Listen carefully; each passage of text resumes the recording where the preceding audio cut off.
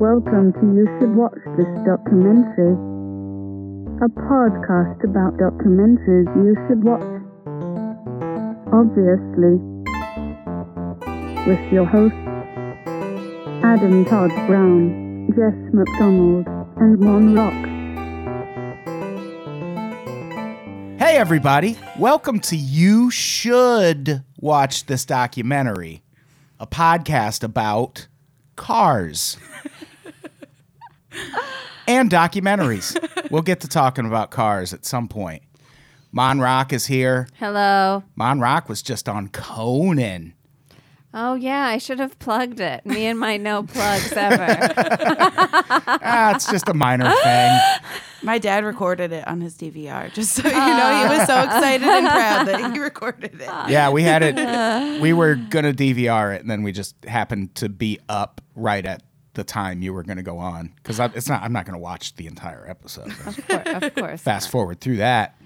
But it worked out. Congrats on that. That was awesome. Thank You were really funny. Thank you. I like that you came out and right away said you weren't sure if you want to have kids. I'm still not sure. You'll find out soon. We will see any day now. Jess is here. Oh, yeah. Hi. Hey. Hello. How's it going? It's been a Good. while since we recorded. It has. This is a sporadic podcast schedule Yeah. for me. I have so many, it's hard to fit them all in. I got to find room. I know you have 30 a week. Yeah, it feels like that. It feels like I record 30 podcasts a week, but it's more like 15. So it's fine. Still. How? Yeah. That's still a lot of time. Because I don't have anything else to do. I don't have a job. That's This fair. is my job. That's true. So there's that. Winter's here. She's leaving. She has talked about this documentary we're about to talk about so many times. She is fucking over it. Right, puppy? We're talking about Wild Wild Country today. Yeah. This is a Duplass Brothers documentary. I fucking love the Duplass Brothers. Is everyone familiar with the Duplass Brothers? Mm-hmm. What was the fucking cackle about? No. I don't even know. I don't either. I just said it was by the Duplass Brothers. Laugh again. This is great. I thought that was funny for some reason. Mark Duplass is very funny. He's on The League, which I don't think that show's still on. My favorite show was Togetherness. Yeah, a lot of people liked I love Togetherness. that. Oh, my God. I was devastated when they canceled it. I really like Room 104, which is it's like the Twilight Zone, but it all happens in one motel room. Oh. It's an HBO series, and the second season is coming this year. It's really fucking good. Also, he made the movie Creep, which is a horror movie on Netflix, which is fantastic. Wait, is this actually a Duplass Brothers documentary? Oh. Is that why you laughed? Because you didn't believe it? No, I didn't know. I'm not very well versed in what we're doing.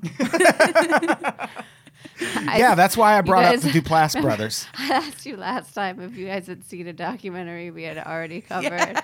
I edited that out, by the way. You did? Oh, Yeah. now it's back You should in. have left it in. Well, now people know. I have no idea what we're doing. We're talking about Just the kind of show up Duplass Brothers documentary, Oh, man. Wild Wild Country. I had no idea it was them. Hence the Amazing. opening discussion. What was everyone's general thought? Well, we should give a little bit of background. It's a documentary about a commune or cult, whatever. Depends on what side you're on as to what you refer to them as. But there are a big group of like-minded individuals who descended on a very small town in Oregon and tried to turn it into a very small metropolitan city in the middle of Oregon. And it turned into a whole goddamn thing. The main guy is called the Bhagwan. Which means God. I mean, it's a little arrogant. Yeah, that's a bit much. I had a cat named Dio. How are you going to for a call while. yourself God? That is... Well, I mean, there's like fucking radio hosts that called it, like Charlemagne the God. No one, we still let him be on the radio. Why can't this guy start a cult in the middle of Oregon? And call himself God. I guess that's how you... If you're a god, that's how you get a I mean, cult if you're following. in the followers game. Yeah. You want to follow the guy that calls himself God. Exactly. You don't want to follow like whatever the Indian name for Tony is or something. That guy's got nothing to offer. My first impression of him is, as far as gurus go, best hat scarf combo in the game. Yep. I would kill to have his hat maker on staff because he wore some very fine beanies. Sometimes sequined, sometimes they just had the sparkly thread running through them, but they always matched his scarf. He was always bundled the fuck up, no matter what time of year it was. I get, on that alone, I get why people are so drawn to this man. Yeah, good presentation. Yeah. Well, Deepak, same thing with Deepak Chopra and his Chanel diamond-studded sunglasses glasses that he wears. I didn't know he does that, but I like that. Have you seen his glasses? No, but that's amazing. Oh my God, he's absurd. No, that sounds pretty great. So, what did everyone think, just kind of generally, of this documentary? I thought it was too long. Yeah, it Yeah. was way too long. It could have been 4 episodes instead of 6. Or 3. 3 Yeah. would have been good. 3 Maybe would have even been 3. good. Yeah. I don't know. I'm so conflicted about this stuff because there's so many of these charlatan guru guys in India running around. It's kind of the world's oldest scam. So I didn't really, as an Indian person, find it as shocking as everyone else did. Right. Um, And if you think of the counterculture in this country that started in the 60s and 70s, we talked about it on the episode about the Deprogrammed documentary. Yep. Their whole shit was just following under the sway of these guru types who turned out to be like borderline fascists and just really awful people. So yeah, it really shouldn't surprise anyone that this happened. also, where were his Indian followers? Right. It was all white people except for the one Indian woman. Yeah.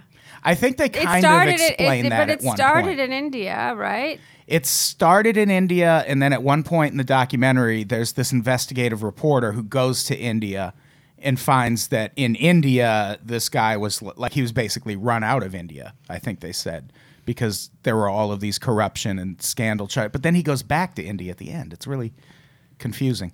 I don't know. So that's the end of the documentary. Thanks, guys. He was doing all that sex stuff, which probably wasn't going to fly with Indian people, so I think they pushed him out. Isn't the Kama Sutra Indian? Yeah, but no one's really doing that. And not so openly, at least. Yeah. Yeah. That's not a public thing? Weird. Jess, what did you think of? I wasn't surprised really either. If it wasn't going to be him, it was going to be a different guru. Like, it was going to happen. Somebody was going to make it big and chaos was going to ensue. But I was sort of on their side for some of what they were doing. We'll get into all of the stuff they do. I'm not advocating for the terrible things they did to people, but it's also like, maybe if Oregon had just let them alone and let them go do their thing over in the country, nothing else would have happened after that, and it wouldn't have been a story. Yeah. I don't understand why they were so concerned, that town. Because there was a look in their eye. Yeah, I mean, they weren't bothering them. Let people live their lives. Right. Yeah, I think that's kind of the central argument here is, should these people have just been left alone to do what the fuck they wanted, or were there legitimate because I think even if it wasn't a genuine motivation, I think at one point the townspeople do come up with a valid argument for why the community they're building probably shouldn't be built where it's being built. And I think they came up, even if it wasn't their motivation, I think they did at one point come up with a decent argument for it.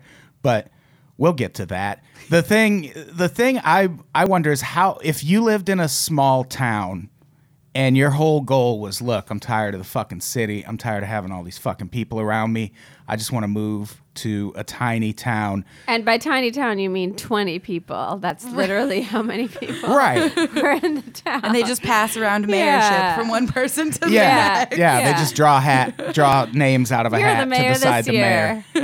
Like, how, regardless of what the ethnic background or religious background or anything of the people were, do you think you'd be a little upset if a huge group of people showed up right next to your tiny, quiet existence where you were expecting there to never be people?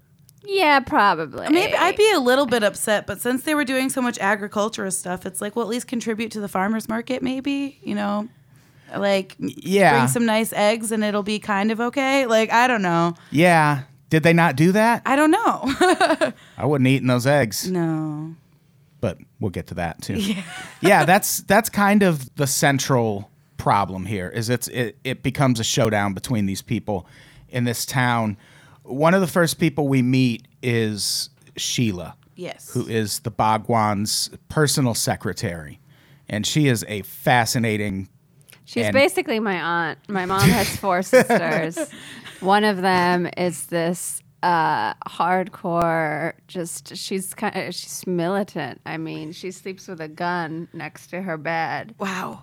I remember going to India, and I was like, Masi, what do you have this gun for? She's like, to kill naughty people. That is amazing. And one time this drunk guy stumbled onto her property, and she just shoots the gun up into the air. I mean, she's Sheila. Yeah. She is. And she's a lesbian. I mean, she's just... Sheila is very militant. Yes. Yeah. She's not a lesbian. Yeah. Maybe not. That we know of. I'm going to vote bisexual. Yeah. Yeah. I could see that. Yeah. But she was way into the Bhagwan. Yes. And he makes her his personal secretary, and depending on what dude you ask, everything goes wrong when she shows up.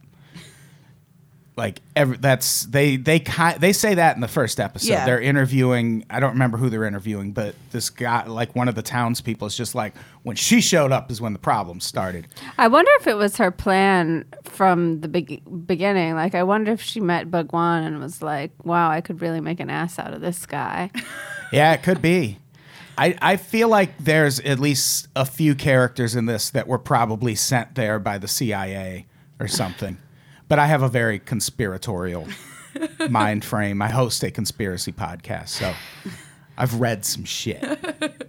So yeah, Sheila shows up, and they kind of introduce her at first, but then they cut to his time in India, and they just cover his meditation practice. Which should we go through the 4 steps? I don't know if first you want to try some rigorous breathing, both of you. I'm all set. No? No, I'm not into it. They did it, but we'll fast forward. Next, I need you both to explode. Done. Yeah. And then whoo. And then my favorite part, silence. See, this is the thing. Well, how'd you fuck that part up? Sorry. Go on. You can do any of these series of breathing exercises and movements. Did you see that documentary Kumari? I did not. Okay, so this Indian guy... I don't really watch documentaries. This Indian... I just want to make sure we didn't cover it. This Indian guy from Boston, or I don't know where he's from, he goes to India, he grows a beard, he decides to become one of these gurus or swamis and come back and fake white people out. And he starts a whole cult. And he's just doing made up, meditation practices and movements with, his hands and just doing kind of whatever. I'm kind of into it. And people just get into it, and it helps them. You see these people go on a journey, and it's not even about, the specific movements. It's just about connecting to something and letting your mind go. I mean, so I don't know. It works. Yeah. I mean, it works. Which part works? Starting a cult works, or no? The meditation. Yeah, works. It does help people. Yeah, it helps people get out of their heads. Yeah, I've always heard really good things about meditation, so I don't doubt that. I've never tried it, but maybe I should. I'm just saying, let's do it now. Even if his methods or Bhagwan's methods weren't the traditional methods, they're still, it's still having an effect on folks. Right. It's just getting out of your head. Yeah. And they had a way they phrased it, but I forgot what it was. But yeah, they also they introduce. Oh, I forgot one of my favorite things about the Bhagwan is the way he says words that end in S. Because, man, he draws that shit out. Like if he was introducing this podcast, he would be like, Monrok, Jess. Yeah. So creepy. Every fucking word that ends in S, he goes. Which I wonder if that's just the way he talks, or if he was just like brainstorming guru ideas and like, what kind of quirks can I have? He's playing the character. Yeah, I mean, he's playing it very effectively. You know, he's trying to be captivating. Yeah. He certainly is. Yeah. He's a really interesting guy to watch do things. Yeah, I mean, people would show up to watch him sit in silence. Like, he had to have some sway over these people. Well, you have to have a way about you. I grew up, what was my Swami's name? Going to the Hindu temple, Swami Dhirananda. And you couldn't do anything else when he was in the room. I mean, he was incredible. But you're meant to just, live in the ashram, have people bring you food, and it's not supposed to be a mercenary thing. Right. So that's the problem I had with it. I like that you started drinking before the last one. That was great. Yeah, they also, in the first episode, introduce his personal lawyer, who, man, does he love that guy. He cries so much He's throughout a very his whole emotional series. I was in love with that guy. What an honest man. Yeah, he was. I don't know if this community still exists, but he definitely he was committed. built He was one of the houses they lived in. Such a loyal follower. Yeah. I mean, yeah, he was way into it. he was incredible. But he's also a lawyer. Yeah. And I think near the end, he really starts becoming, like, the lawyer side of him starts coming out. Yeah. Near the end. But yeah, he was a really engaging character, and I get why he was the one they interviewed the most. Probably. How about that sweet Muppet guy in the overalls? He was my favorite. Oh, Do you know yeah. what I'm talking about? The guy who ended up like spying on him a little bit at one point. Yeah, he was so cute. He was so excited about everything. Just Yeah. happy to talk about it. Yeah. Like the way he ends up spying on them, I don't think I even have it in the notes, so we can. He goes through the talk about it. trash. And the first thing he sees in the trash is a poster, and the first thing he says is, "Oh, I thought that would be neat to have." So I feel like he kind of was like, He still has it hung up on his wall. yeah. I feel like he was just waiting to see how things shook out, and then he would just go live with them if he had to. Yeah. Like he seemed kind he was of fairly indifferent to it. unbiased. Yeah. So yeah, the first episode ends. The Bhagwan takes a vow of silence and heads off to America. And I love that part because there's all these Americans and Europeans who are like, I showed up to hear this guy talk, and he stopped talking and went back to America. Right. And I was like, well, that's what you fucking get for flying to India to hear a dude talk. And that one lady who'd been there for 4 years with her family, and she's like, and then he just left. Then he was gone. I didn't know if he'd ever come back. He was gone. It's like, oh. He was gone. He was really gone. I would argue he was always gone. Yeah, that's true. So in episode 2, they start trying to set up the city of Rajneeshpuram. Did I pronounce that right? Sure. Probably. We find out only 150 people are needed to start your own city. Which is good to know. I feel like we should start a city with the community of Unpops listeners. I was into it until you co-opted the S's. Well, I'm not building it like these crazy people. No, we're did. going to find other people to build it. It's Oh okay. yeah, for sure. We're not No. getting our hands dirty. You have to get investors. Yeah, or just labor. Yeah. If people will just invest labor, that would be good enough. So hit us up on Twitter or Facebook if you want to help us build a city. The city of Unpops. God. No, not you too. They also, they decide they're going to self-govern this city, which, government doesn't like that when people try to set shit up like that. But if it's your own city, of course you should be able to self-govern it. And they kind of do. In this episode, we meet Ma Prem Sunshine, who is the first woman with solid gray hair I've ever had a crush on. Yeah. She is fantastic. Also probably kind. She's still a very devoted follower. She seemed the most off her rocker the whole time to me. Like from the beginning, as soon as she came on, I was like, very pretty, very nuts, definitely nuts. Yeah, she definitely bought into it. Yeah. For sure. But so far in this, when I'm watching it, I'm like, this just sounds like the fucking dream. Just going to the middle of nowhere and setting up your own thing where you can all live the way you want to live. Like, this documentary is conflicting in that way because for a lot of it, I just sort of felt like, yeah, you're doing the right thing. And they weren't really doing anything wrong. No, they were doing things kind of by the letter of the law. Yeah. Yeah. Like getting enough votes to actually set up the city, because they could have just been like, this is a city now, and just put their own government in place, and we could be like, we don't recognize that government, and they'd be like, we have guns now. Who cares? But they at least tried to stay within the framework of the law. Right. But it's the people in the surrounding towns. Antelope, yeah. Yeah, when they start setting up, because they build this really impressive compound out of nothing. Like, they buy something like 68,000 acres of completely unused land, which if it's there being unused... Then why don't you use it for something good? Yeah, what's the fucking harm? Right. Antelope. And, like, they have a pizza place. They have a boutique that sells nothing but fucking red clothes. They have a lab so they can poison people. They do have a lab. They weren't as open about that at first. Yeah. Yeah. They weren't really like, come here's up. our pizza parlor, here's our salmonella lab. Join us. Yeah, the lab is a problem. But beyond that, this place seems pretty cool. Right. At first. And they also make a great point that all this land they're on was, up to this point, completely unused. And they turn it into viable farmland. And fucking animals start coming back, which that's dope because you can eat them too. Like, it becomes this completely self-sustaining thing where there was previously nothing.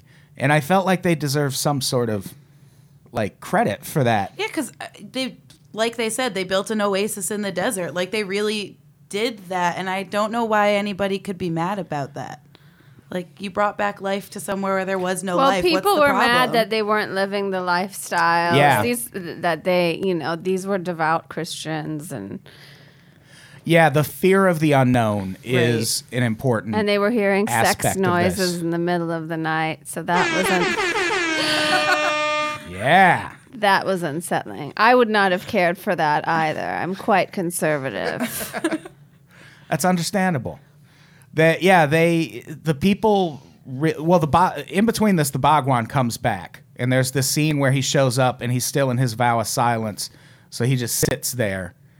And I feel like that's when I would have been like, no, I got to go, because this silence is uncomfortable. I can't be in the same room. Like, if we had to take a 10-minute break in the podcast, I'd turn this fucking TV on so there was noise. Well, then here. you have the problem. There's nothing wrong with silence. I sit in silence all day.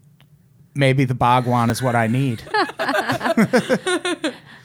You might.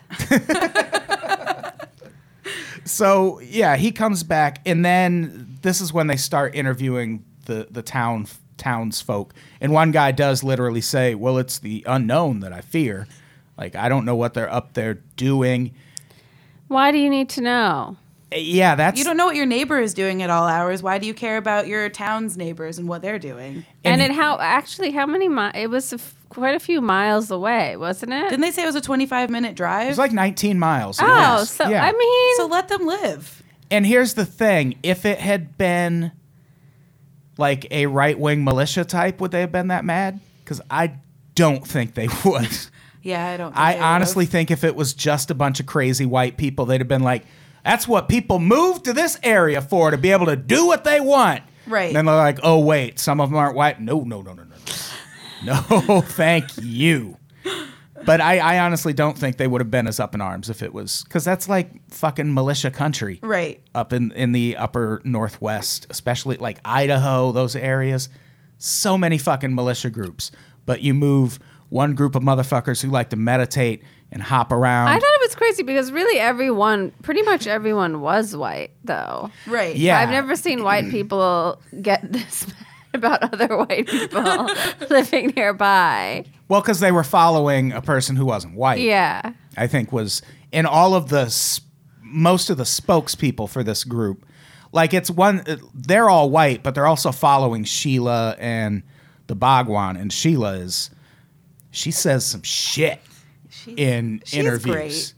She She's is great. But I feel like she also kind of did them a disservice. Yes. Yes, she Yeah, did. of course she did. Because at some point they stop trying to play nice with the politics and start being like, all right, we will kill you all. Right, and I feel like they could have maybe been nice for a little bit longer and see where that got them first. Yeah. So there's a bunch of interviews with the townsfolk. One guy, there's a reporter says, so your quiet lives are pretty much destroyed. And the guy goes, oh, absolutely. And I guess I can sympathize with that part, but not so much if they're 19 miles away. Right. But there's some cafe that becomes a sticking point. I think they like bought or took over a cafe in Antelope and started coming there a lot. And people were like, get these street toughs out of our neighborhood, please. But when things really go off the rails is when they take out the ad. They take out an ad in a national magazine all about basically fuck marriage, just fuck whoever you want. All of that is bullshit. And that's when the townspeople really lose their shit. Yep. Yeah. Because they're like, well, I don't know what they're doing up there, but I know they don't believe in marriage. It's like, so fucking what? Right.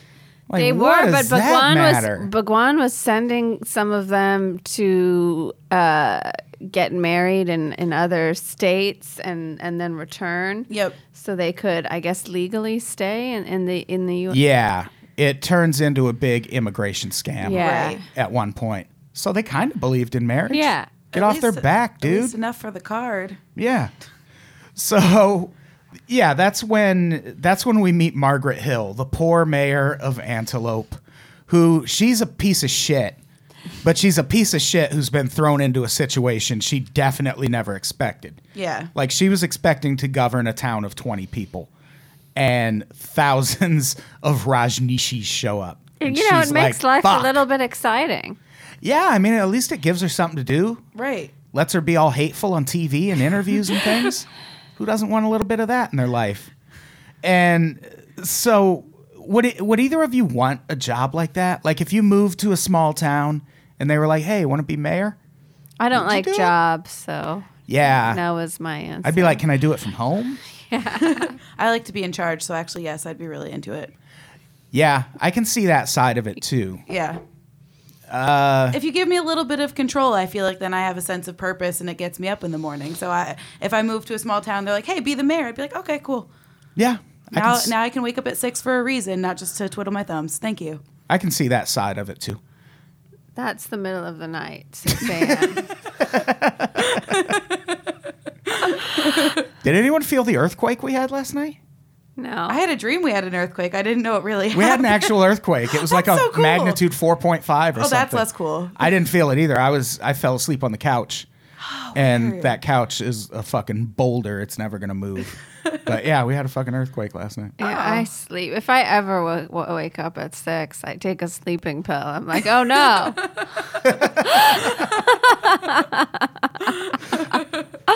That seems late to take a Yeah. sleeping pill. So at one point, this mayor gets a bunch of letters from all over the world warning about this guy. And that's when my government sensors start going off because I'm like, that's the CIA sending her letters and saying all this shit. Because that's what she ends up basing a lot of what she does next on is she's like, well, I've heard things from people in other countries about what's happening there. And it's like, but you're not up there. You don't know what's happening up there. You could just go there. Right. I mean, they might spray you with automatic weapons. But at this point, they hadn't even bought guns yet. No, they would have just said hi. I feel like they would have probably welcomed her Yeah, at this point. maybe. Yeah. Maybe tried to integrate her Yeah. into the cult. That would have been a good idea. Is it a cult? Does anyone think this is a cult? I mean, Cult-like in nature, but I didn't really view it as a cult like other things. like religion, Yeah. then religion is a cult as well. How do you define Well, that's cult? that's a thing. You know, if you go to church, with the same people, then that's a cult also. Right. Yeah, I think the commune aspect of it is what makes it feel different for people. When it's one thing if a lot of people, like Scientology is a cult, but a lot of Scientologists just live out in the world and do their own shit. Right. I think it's the living in a commune and things like that that make it feel different Right. for people. I would say it's a cult, but I don't always think all cults are bad. Yeah. Is the thing.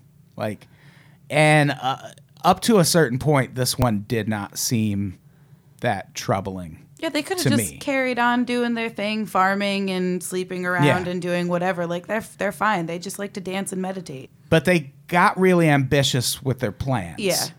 And I do kind of agree with the townspeople to some extent that they got there and thought, well, we can fucking do whatever we want. These fucking Oregon yokels aren't going to stop us from doing anything. Yeah. Like, we're here now. There's so many of us. We're out in the middle of nowhere. What the fuck are they going to do? They did some shit. And I think there's one guy, he's the fucking son of the founder of Nike. Remember that guy who was talking throughout this? He delivers a really great line, though, when he says they were educated beyond their intelligence, which is a thing I think is very common with people that fall into groups like this. Just a lot of people on the left in general. I think that's definitely a thing. I lived in Madison, Wisconsin for 6 years. That's Madison, Wisconsin. That's people who went to college for 8 years but shouldn't have because they're not that smart. But they learn a bunch of book shit and then think they're smart. Yeah. And I think there was some sense of that. But also I feel like this was just kind of the townspeople. I think everyone overreacts in this at some point. I think if everybody hadn't overreacted, it could have gone a lot more smoothly. Jonestown didn't help either. No. Jonestown happens in the middle of all this, which that's the same thing with the Deprogram documentary. At one point, things are going one way, and then Jonestown happens, and they're like, all right, kidnap everybody. It's fine. We don't want that to happen here. And once Jonestown happens, the town is just like, fuck this. What is going on up there? And I think that's understandable, especially if you were living at that time and just because the internet didn't exist, so you only were going to get that story via your local news or late night news. Yeah, that's your one point of reference. So and then it's right next door then you want to, yeah. And then there's another group of thousands living a few miles from you. I get why that put people on edge a little bit. One thing that was crazy, that after Jonestown happens, they find out the daughter of a guy who did a story about Jonestown is living at the Rajneesh Ranch, and they're like, see? It's Jonestown up there. And it's like, what the fuck does that have to do with anything? Like, her dad didn't go to Jonestown to fucking join. Right. He went there to do a story. And they're like, how would your father feel about this? And she was like, probably fine. Like, he would have come and checked it out and saw that it was okay, and he would have supported my decision. But they use that link to tie this group to Jonestown. Which doesn't make any sense to me. It doesn't make sense. Well, if you're trying to dismantle it totally makes sense. You know, anyone would do that who was trying to take down a cult. Yeah, it would happen. Just compare it to the worst cult. Right. It would happen right now. Like Yeah, if there was of if we course. found a link like that, it would be everywhere. It's instinctual. And there would be half of the population that would be like, so what? That doesn't matter. And another half that would be like, did you hear about that Jonestown cult up there? It's just how the fucking world works. But yeah, this is the point where the townspeople get really creative to try and shut this down, because this group showed up and was like, look, we're just going to build our commune, and we're going to build our farms, and we're just going to be a ranching community. And then they're like, also hotels, casinos, like we're going to turn this into a fucking city. And people are like, wait, can you do that? Like, are you sure the land is actually for that? And that's when this big environmental group comes in, and headed by the founder of Nike, which when we get to the stuff they left out of this documentary, someone mentions him and is like, that guy was actually pretty reasonable up to a point. But they make a big deal of whether this group should, what kind of environmental impact is what they're doing going to have on this. What was the land? What was it meant? It was supposed to be a park or something like that. It was just agricultural. Like, it wasn't supposed to be used for a city Because don't you have to do city planning before you can just decide to drop one somewhere? I don't know. I don't know things about that. Yeah, I would think so. And there is a city planner that they interview throughout this. And, I mean, it obviously doesn't work because the compound doesn't go away. But it's just one more thing that starts kind of stoking the tensions in this town. And that's where I would get upset too, though, because if they're supposed to be these meditative people, they just want to live in peace and do all their farming and stuff, cool. Then they decide they want to make a giant city with like casinos and this, that, and the other They thing. were It's like, just okay, a well, now you're total doing too much. contradiction the Yeah. whole time. I mean, Sheila was swearing Oh, and yeah. flicking off people. What kind of spiritual leader does that? Yeah. And even Bhagwan, he was like, she's a bitch. Like, what? Like, excuse you. Yeah, he does not talk kindly about her. Yeah. Which is, I mean, giveaway. That's Yeah. so not the thing. Yeah. And this is the point where things get really tense because I think this is the point where everyone starts overreacting. Right. Because Sheila, I think rightly, starts blaming this on religious persecution, and she calls it a pilgrim mentality, which I think was a great way to put it. Like, we were here first. Mm-hmm. Why are you here? It's like, well, because you left all that fucking space for people to come and buy, dummies. You should have bought all that first. And I think she has a good point, but she also really ramps up the aggression Right. in the interviews. And I don't think she needed to because this was a case they were going to win, probably. Right. But in response to her doing that, all the townspeople just start carrying guns.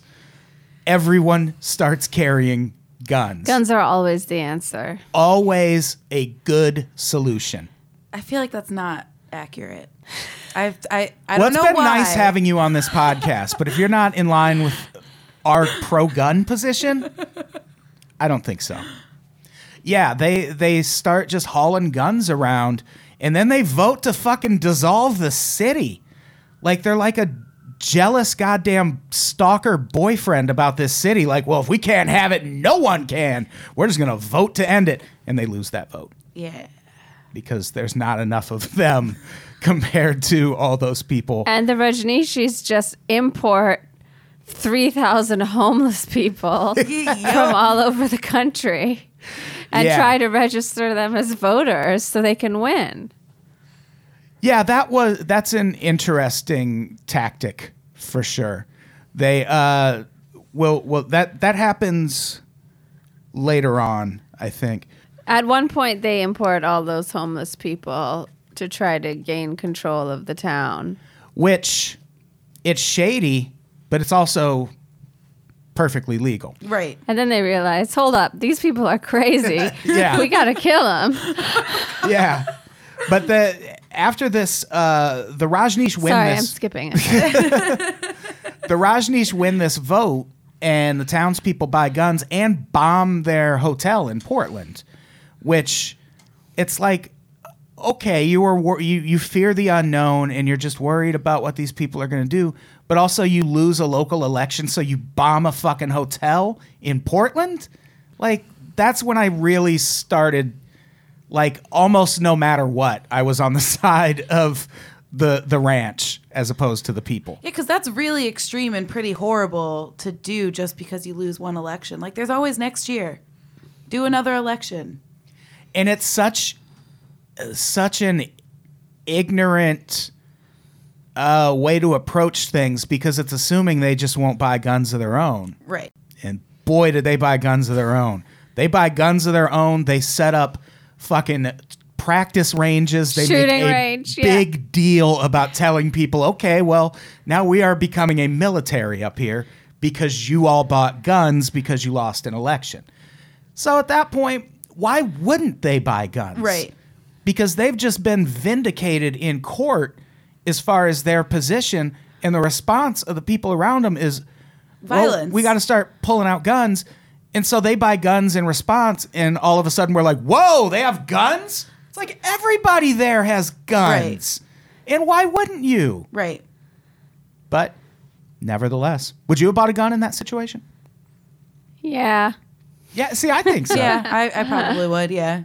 I would have bought everybody Hey, a if gun. they have guns, we have guns. This is America. Well, that's how the way things work. That's how nuclear weapons work. Yeah. Like it's Right. just it's more a deterrence thing. Like Right. we have more nuclear weapons than you, so hit us with yours and we'll hit you with all of ours and we'll all die. And that's I feel like kind of the situation that pops up here after they win that election. Yeah. Which again, a little bit of an overreaction. And this is when Sheila starts going on TV and giving these really aggressive interviews.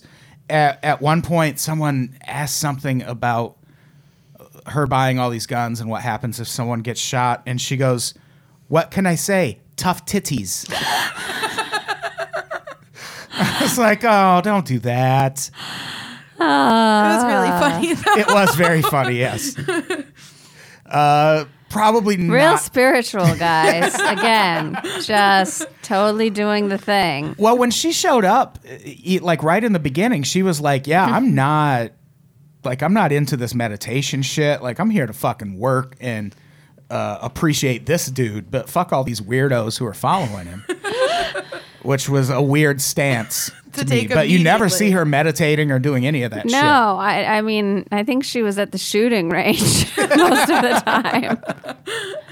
And then they hold a fucking festival there because these communes are popping up all around the world, which when I saw that, I was like, they're going to get shut down because that's a different thing. When it starts to become hundreds of thousands of people all over the world, Yeah. every government in the world is going to start looking into that because then that starts becoming, well, are they going to, and that's what this becomes. They're like, okay, well, they wanted the city, then they come for the county, then is it going to be the state? Is it going to be, so of course you're going to have some opposition. Right. And I don't know that they were that well prepared for it. I think they thought people were just going to be like, all right, yeah, well, come take things over. That will never happen. No. Anywhere. Did we cover Welcome to Leith? Yes. I thought we did, yeah. How are they getting new followers? Do they proselytize or what is their, I mean, how do people find out about? I think they were just sending people out into the streets to round up Well, I know followers. that's how they rounded up the homeless people. Yeah, but it probably had to be something similar, like And they just do handing out magazine interviews leaflets. and stuff. Yeah. So, like, Yeah. more people are paying attention once it's in the magazine. Yeah, they were getting a lot of press during Yeah. this time. They still have a huge following. Which Well, baffles me. Yeah. I had no idea that this documentary was about Osho. I mean, my husband. Oh, really? Yeah, was a big fan and has read all of his books. And he does talk a lot of sense. But basically, anyone who knew anything about Osho had no idea about these years in Oregon. Really? Because that's not even, they exclude it from the book at Oh. the end. That's crazy. Yeah. Seems like something you'd want to mention. I mean, not if you want to keep followers. Maybe not. Yeah. Yeah, I guess. I don't know. That's weird. Yeah, that seems shady. Just have a blacked out spot. What are in you your up to, history. Osho? Well, this. Well, he's dead now. Well, yeah. So not much. In the physical sense. So, at one point they interview one of the townspeople and they say they have a concentration camp up there. It's like, do you know what a concentration camp is? Because that is not it at all. That is so different from a concentration camp. But that's kind of the attitude between the townspeople in this group at this point. And so this becomes more, it goes from, is this a cult to, is this a religion? Right. And that part becomes really important. Keep in mind, he hasn't talked this entire time, which also becomes He's not even in important. he's not even in the documentary at all. barely in it. And yeah, this It's is just him with his hands. yeah. He barely talks until the end when he's just gacked out of his mind on opioids and shit. Yeah. Which is insane. But yeah, this is the part where they start bussing in the homeless people. And I like this so much.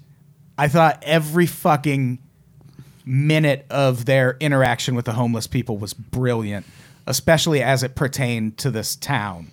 Because they were like, okay, you don't want us here. Wait till we go round up the homeless of Miami and bust them here. then it's going to be a whole different thing. And people were like, what the fuck is happening to our town? And these homeless people show up, and we find out, like Monrok said, it's a voting ploy. Right. They're just trying to get people to move to the area. And according to Oregon law, if you've lived in the area, I think something like 30 days, you can register to vote. And yes, it's a loophole that they're exploiting, but politicians do that. Right. Hillary Clinton moved. I don't remember where she was living, but she moved to New York so she could run for Senate in New York. That happens all the fucking time. People will move to whatever state they feel like they can serve their party the best. They'll move there for a couple years and run for office there. So I'm supposed to get mad at Joe Homeless from Miami for doing that and moving to Oregon. I would have fucking moved to Oregon if I was a homeless person. Right. It seemed great. Yeah, they did give a compelling argument to all the homeless people, and they're like, you'll have food, shelter, things you don't have, and like a sense of purpose in a community. Yeah, I would go too. Why would you say no to that? I like the guy who asked the tough question, which was, is there beer? And can we do drugs? There were 2 beers permitted. Which is trash. A day. Was this fucking Chuck E. Cheese? Yeah. I've had that during my pregnancy. Yeah. That's nothing. I drink that during a podcast. Usually. Yeah. It's a little early today. It's not too early. I just didn't go. Were they on something? I feel like they were... The homeless people? No, just everyone. I felt like they were being medicated. Well, that does come out at one point, that maybe everyone was being medicated or in some cases something poisoned. Yeah. But the homeless people, definitely. They were putting, I think it was Halidol or something in their beer. They were putting a tranquilizer in their daily beer. That's so uncomfortable. Oh, God. Which sucks, but a also... lot of them were, crazy or probably the best schizophrenic. sleep they've had yeah. in years. So, yeah, that was pretty shady. So I had a question here, but I think we already talked about it. Like Sheila, she's so aggressive in the interviews in this episode. I think we all agree that wasn't a great thing. No. Like it was entertaining and Yeah. it was fun to watch. But I think she did them a huge disservice when she could have just kept hitting on the, hey, we're being persecuted here. And we're being wrongly persecuted. And they bombed our hotel and got guns. Like, those are good arguments. those are very good arguments. Very But instead, she was like, no, I'm the villain. We're going to poison all of you. Every one of you. Yeah, she goes, please, people all over the world have been poisoned. What? That was Trump's argument Oh during my the campaign. God, it's so good. That's such Indian logic. I love it. It's a good argument. People get poisoned all the time. So they send out, in episode 4 is when the salmonella outbreak happens. And right before it happens, they had sent a Wasco County inspector out to look at this place. And there's one building that they won't let him go in. And he's like, I found out later that was their lab. And the salmonella outbreak happens. And in the documentary, they cover the salmonella outbreak and then they just kind of let it go. And the salmonella outbreak, this is actually the first place I ever heard about this story because there's an episode of Forensic Files about... That's my favorite show. It's so good. It's so good. And the narrator on Forensic Files, rest in peace, he is so great. But that's where I first heard about this because they covered the salmonella outbreak on Forensic Files. And 700 people got sick. I don't remember I don't think anyone died though. No, nobody No. died. Some 2 older people almost died, and they were very concerned that they would, but they didn't. Well, I mean, old people, you got to expect that. Salmonella outbreak, it's going to be the kids and the old people, and it was all salad bars, so no kids are eating at a fucking salad bar. Ideally. There's one guy, James Weaver, this fucking hero. They cut to him. He's a Democratic congressman from Oregon, And as soon as this happens, he's like, it's those motherfuckers in the compound. And they're like, do you have any evidence? And he's like, no. I just know it's them. And they show him giving this speech in front of Congress. And he's like, I have no evidence. It's so crazy. And at first, they're just showing him. And then they cut to the room. There's one guy there, and he gets up and walks out. So he's delivering this address to an empty room. Everyone's like, whatever, weirdo. Those people wouldn't poison the whole town. Which, in her interviews, I think she made it clear maybe they would. They could have at least looked into it a little, but they just like ostracized this guy. Like, shut up, crazy. Right. He gets vindicated in the end. Spoiler alert. So this is when the Hollywood crowd shows up. And now I have no concrete evidence, but I think this was the CIA. Because this is what the CIA does to movements like this. They, according to the conspiracy books I read, they send people in to break things up with drugs and infighting. And that's exactly what happens when the Hollywood crowd shows up. Because they get the Bhagwan high, baby. So high on like Valium and laughing gas. Which that's nuts. Yeah. Where'd you get the laughing gas from? One of them's probably a dentist. Oh, yeah, he does have a dentist. Yeah. I forgot that. He's got a personal He has a dentist doctor. and a doctor. And a personal doctor. And then that hot woman. Yeah. The one who produced The Godfather. Yeah. Or her husband produced The Yeah, Godfather. yeah. Something like that. Yeah. Yeah, she shows up. What was her name? Was Hasia. Yeah. Hasia, yeah. And they start throwing parties and raising money in Hollywood. They show all these Hollywood parties of these fucking sweaty, yuppie fucks meditating and bouncing around their living room with plates of cocaine behind them, probably. Ideally. And the Bhagwan starts like buying Rolexes and shit. And he starts meeting with them without Sheila, which... She does not like that. She was not appreciative of that whatsoever. And he starts like talking doomsday stuff. And she gets the sense that he's on drugs because he's on a ton of drugs. And so this is the point where, this is where immigration steps in. And he applies for a visa as a religious worker. And they come up with the best defense. They're like, no, he doesn't talk. He can't be a religious leader. He doesn't even say anything. And I honestly thought they were going to win on that because that's a compelling argument to me. But he wins. He gets his visa. That's the thing. They didn't have to overreact the way they did. Right. They won every fucking court thing that happened. They could have just kept steamrolling the way that they were and going And off in the direction. It would have been better for their group and probably better for the world. Yeah. Yeah, I think Sheila just loved the power trip. Yeah. And she was just so into it. She loved the media. Yeah. She loved the attention. Yeah. For sure. And it seemed like when she started getting less attention from him, she started seeking it more from the media. So it probably wasn't even that she was that into this guy. She just probably liked the attention she got from him from such a powerful person. Right. And then when that goes away, she's like, well, I'll get it from the media. Right. Same thing. Which, to her credit, I mean, that's probably healthy. also she loses her husband right in the beginning, so it gives her a sense of purpose. Oh, yeah, after all of that. She would have loved Instagram. I would have hearted an Instagram video of that cremation. They just burn the guy in the middle of the fucking desert. And then he knocks her out with tranquilizers for 3 days, and he's like, all right, now get back to work. Yeah. She doesn't even get to cry about it. She's just passed out for That is 3 some days. dystopian future form of grieving right there. It's going to be a movie called The Grieving Pill. Oh, God. And then we'll find out in those 3 days it feels like 1,000 years. I'm going to write that fucking movie. You I'm really editing should. every second of that out so I can write the Grieving Pill movie.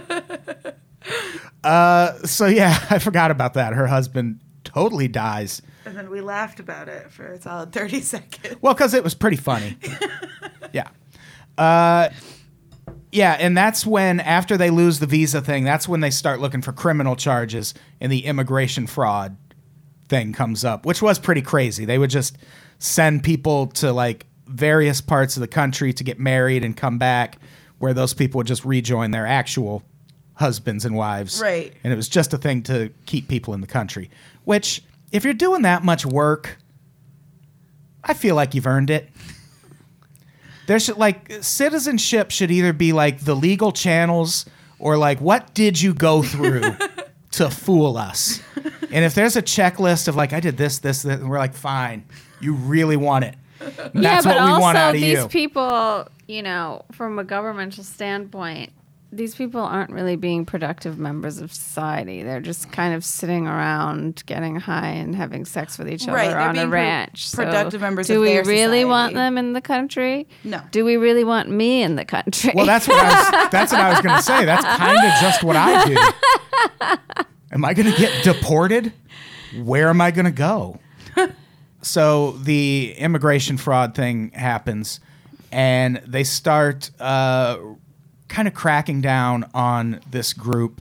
The townspeople are still getting upset over the homeless people that are there. And at one point, someone in Antelope County like decides to nullify all these new voter registrations, which is shitty. That is so messed up. I can't believe that they were able to pull that off. Yeah. Like that is one of the most basic rights a person has. Right. Is that you're allowed to vote. And they were showing up to the letter of the law. Like, it's not their fault you wrote the law that way. Right. Like, they're just following the laws you wrote. And now they're just like, nah, but we don't know what they're up to, so we can't let them vote. That was fucking heinous. Yeah. And they deserved to lose whatever election it was.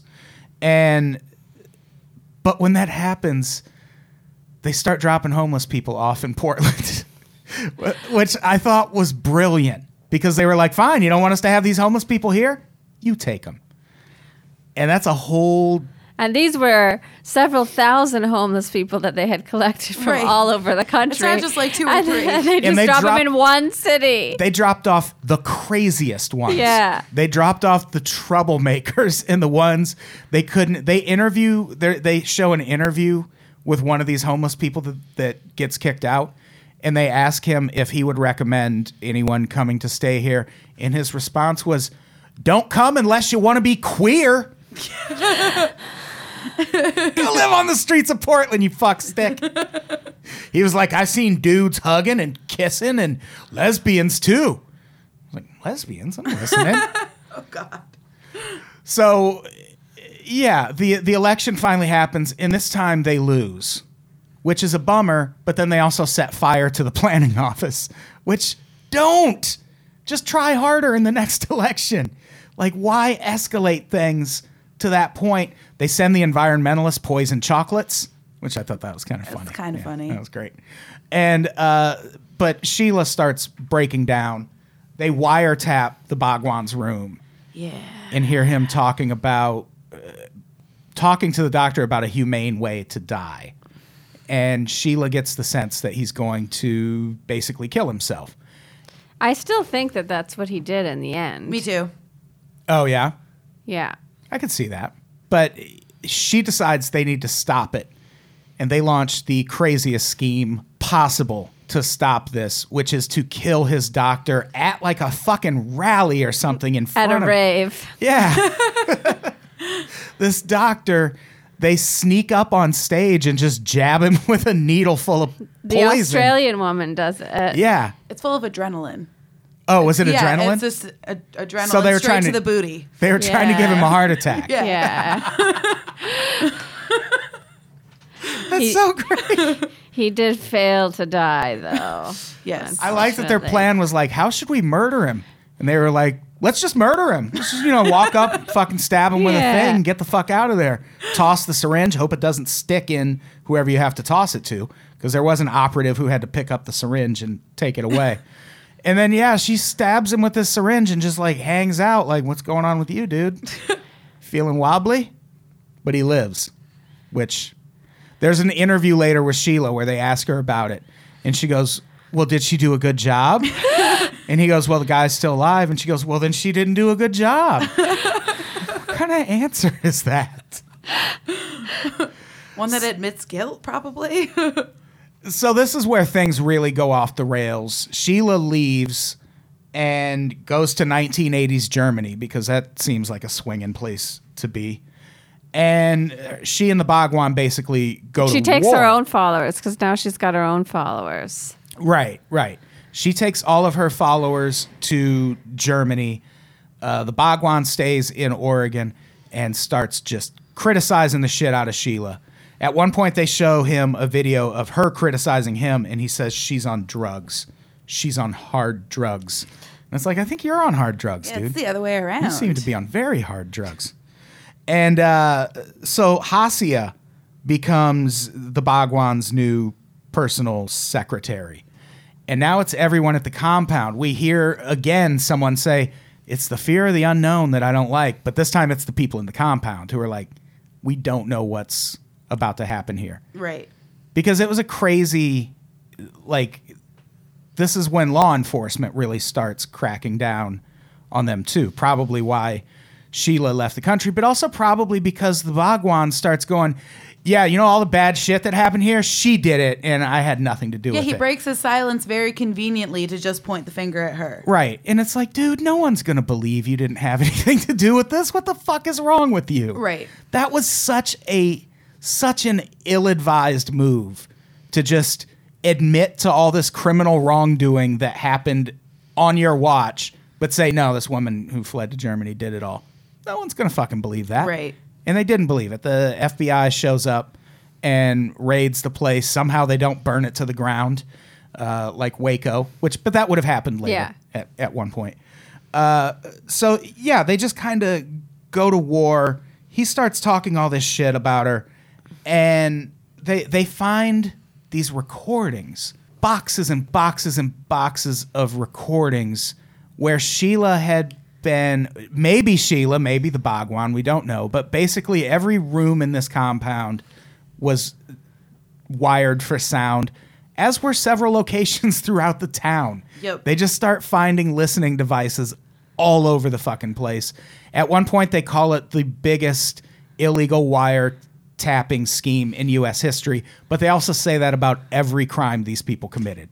Everything they did is the biggest in U.S. history. And it's like, that can't possibly be true. They can't be this good at crime. But so that's episode 5. This is the part where I started to feel like it was getting a little long. It was really starting to drag. Yeah. Right now in the podcast, it's starting to drag. Well, yeah, as well. because it gets into them like fleeing and getting arrested, and no one's. You kind of know, you can tell from the interviews that everyone's mostly okay. Right. Like it was kind of anticlimactic too, yeah. Everyone's out and free and everything's fine. Even if they went to prison, they're out already. And I mean, we find out the Bhagwan, this blew my mind. They start planning this big fucking assault on this compound, and the Bhagwan, I can't decide if it's the smartest thing or the worst thing, but he decides to just fly the fuck out of there on a Lear jet. Like, no one's going to notice 2 Lear jets landing in rural Oregon and taking off with the government surrounding you. But on the one hand, that kind of diffused the situation because then there was no need to go in and do this big siege to get him because he removed himself from there. But also, what a perfect way to get yourself caught. Right. Like, we track planes, dude. You can't just fly one freely without telling people where you're going. So they get him, they arrest him, and then they deport him. And at one point, there's a reporter who's like, why didn't you just let him leave? Like, if he was leaving, he's like, well, that's not the way we do things in the United States. Well, that's stupid. Just let him leave and say he can't come back. Right. And if he comes back, he has to face these charges. Because isn't that what they did to Jane, the lady who tried to? Nah, you can't. That's what they did to fucking Roman Polanski. You can't let people escape. That's not. You got to set an example. Nah, you don't though. Nah, you do. You don't. He still ended up back in India, so whatever they did try to prove, they didn't really succeed. Yeah, he ended up back in India. Sheila ends up. We find out at one point that they were like, well, we knew we needed to execute this warrant fast because she was 50 miles from the Swiss border. And once she crossed that border, she couldn't be extradited. Why the fuck didn't she just go to Switzerland? She really should have. What the hell? You stop 50 miles from a place you can't be extradited from. Why? What was so appealing about fucking West Germany? I get that it was the cooler Germany in the 80s, but still, just go to Switzerland. That was an odd choice. What a dummy. So, yeah, the rest of the documentary, it just kind of goes into the trial, the former mayor of the city who ends up informing on them. Of course, snitches dig ditches, dude. But they really only got the one guy to inform, and he looked like the guy I would expect to go inform on them, absolutely. So he nailed that role. And then episode 6 happens, and it's more of the same. I really feel like this could have been 3 or 4 episodes. Yeah. Yep. There's a lot of this we didn't need. And he dies eventually. Yep. Osho dies, but his legacy lives on at the Osho International Meditation Resort and Guest House, which you can look up reviews on TripAdvisor as we speak. Should we read some? Sure. Unworthy. It needs a prior booking or else they don't even allow you to peek inside. From the looks of it, foreigners get preferential treatment as against Indian visiting this place. Basically, one who can donate well will be respected. I mean, yeah, it's a place where they like Rolls Royces. Yeah. Are we surprised that they value money Right. at a resort? I think that's how resorts work. Yeah. It's got resort right in the name. You know, just because you're meditating doesn't mean it's free. It's not how resorts work. But here's a positive review. A big yes to life. Every new experience at OIMR took me by surprise and left me with memories of lifetime. Come on. Oh. It's a place that offers more than just meditative experience, a wide array of body-mind healing therapy, soothing silence amidst nature, swimming spas to fun-filled nightlife events, and much more. It had everything. You will leave the space rejuvenated and fresh inside out. Ooh. Ugh. Internally fresh. Oh, God. Come to Osho International Meditation Resort and get fresh.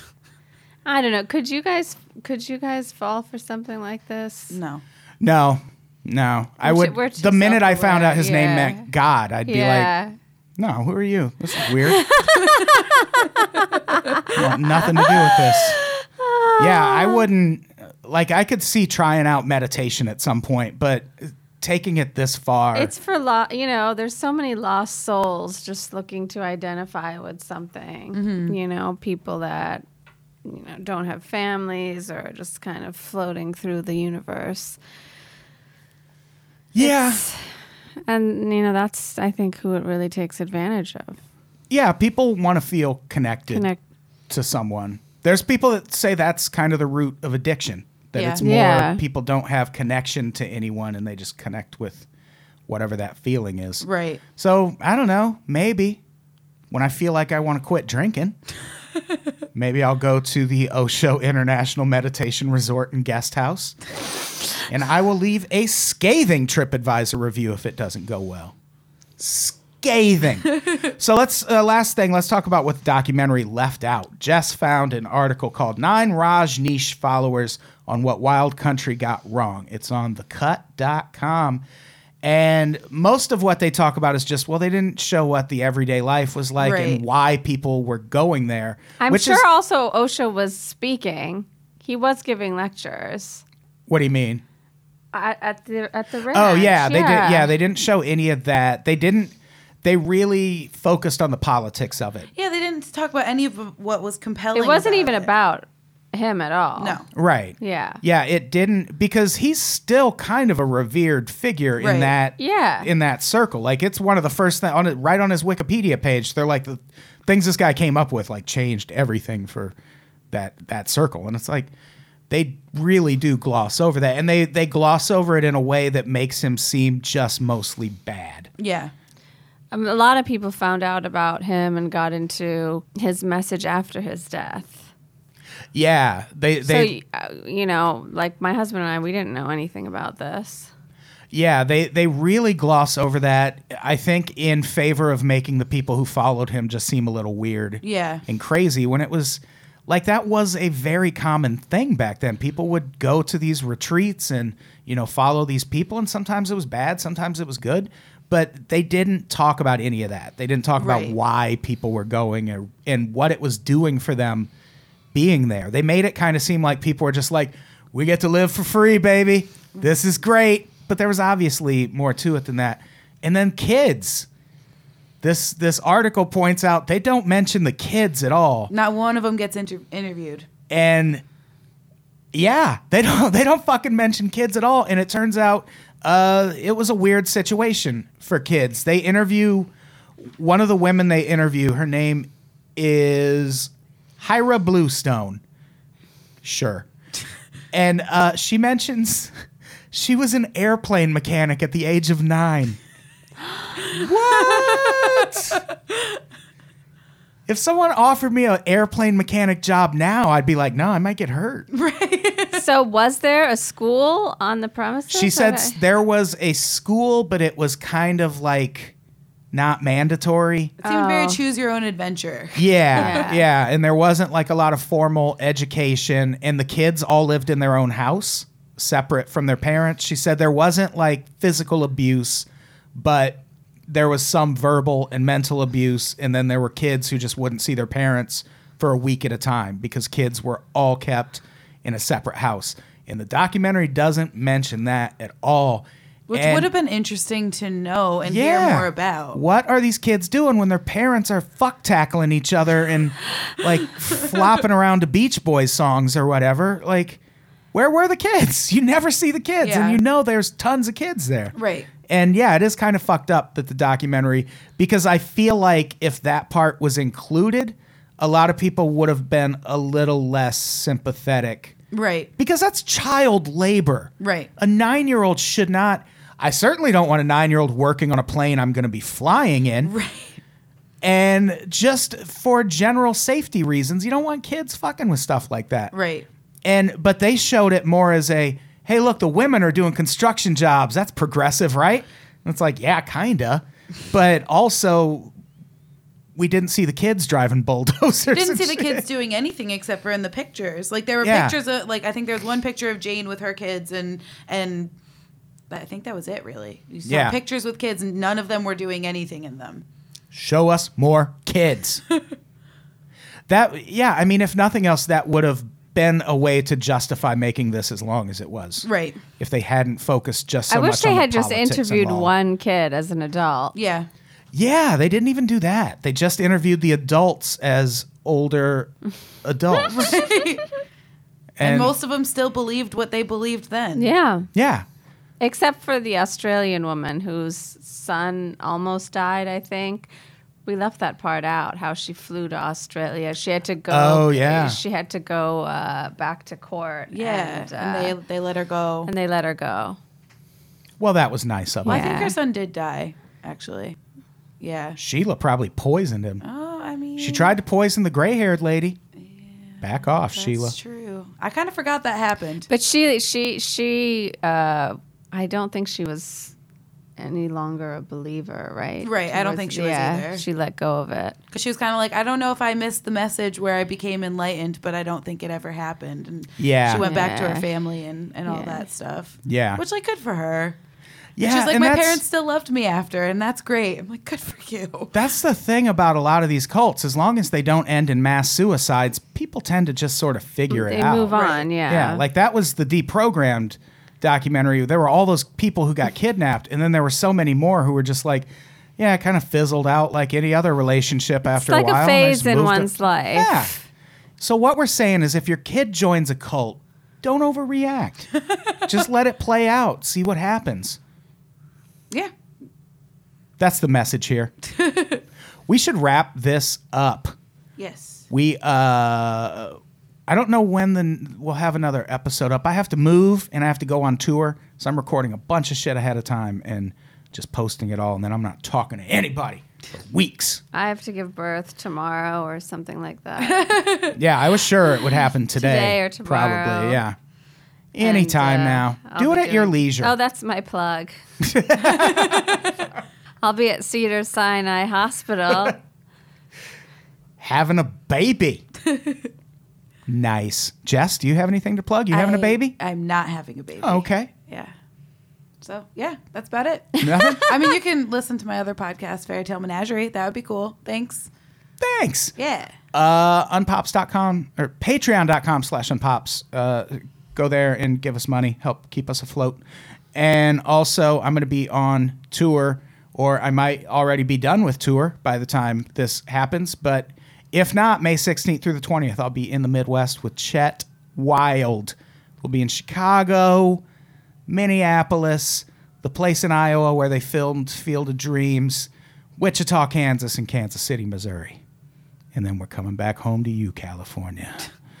All right, let's get the fuck out of here. Monrok, say goodbye. Goodbye. Jess, say goodbye. Bye. Goodbye, everybody. We love you.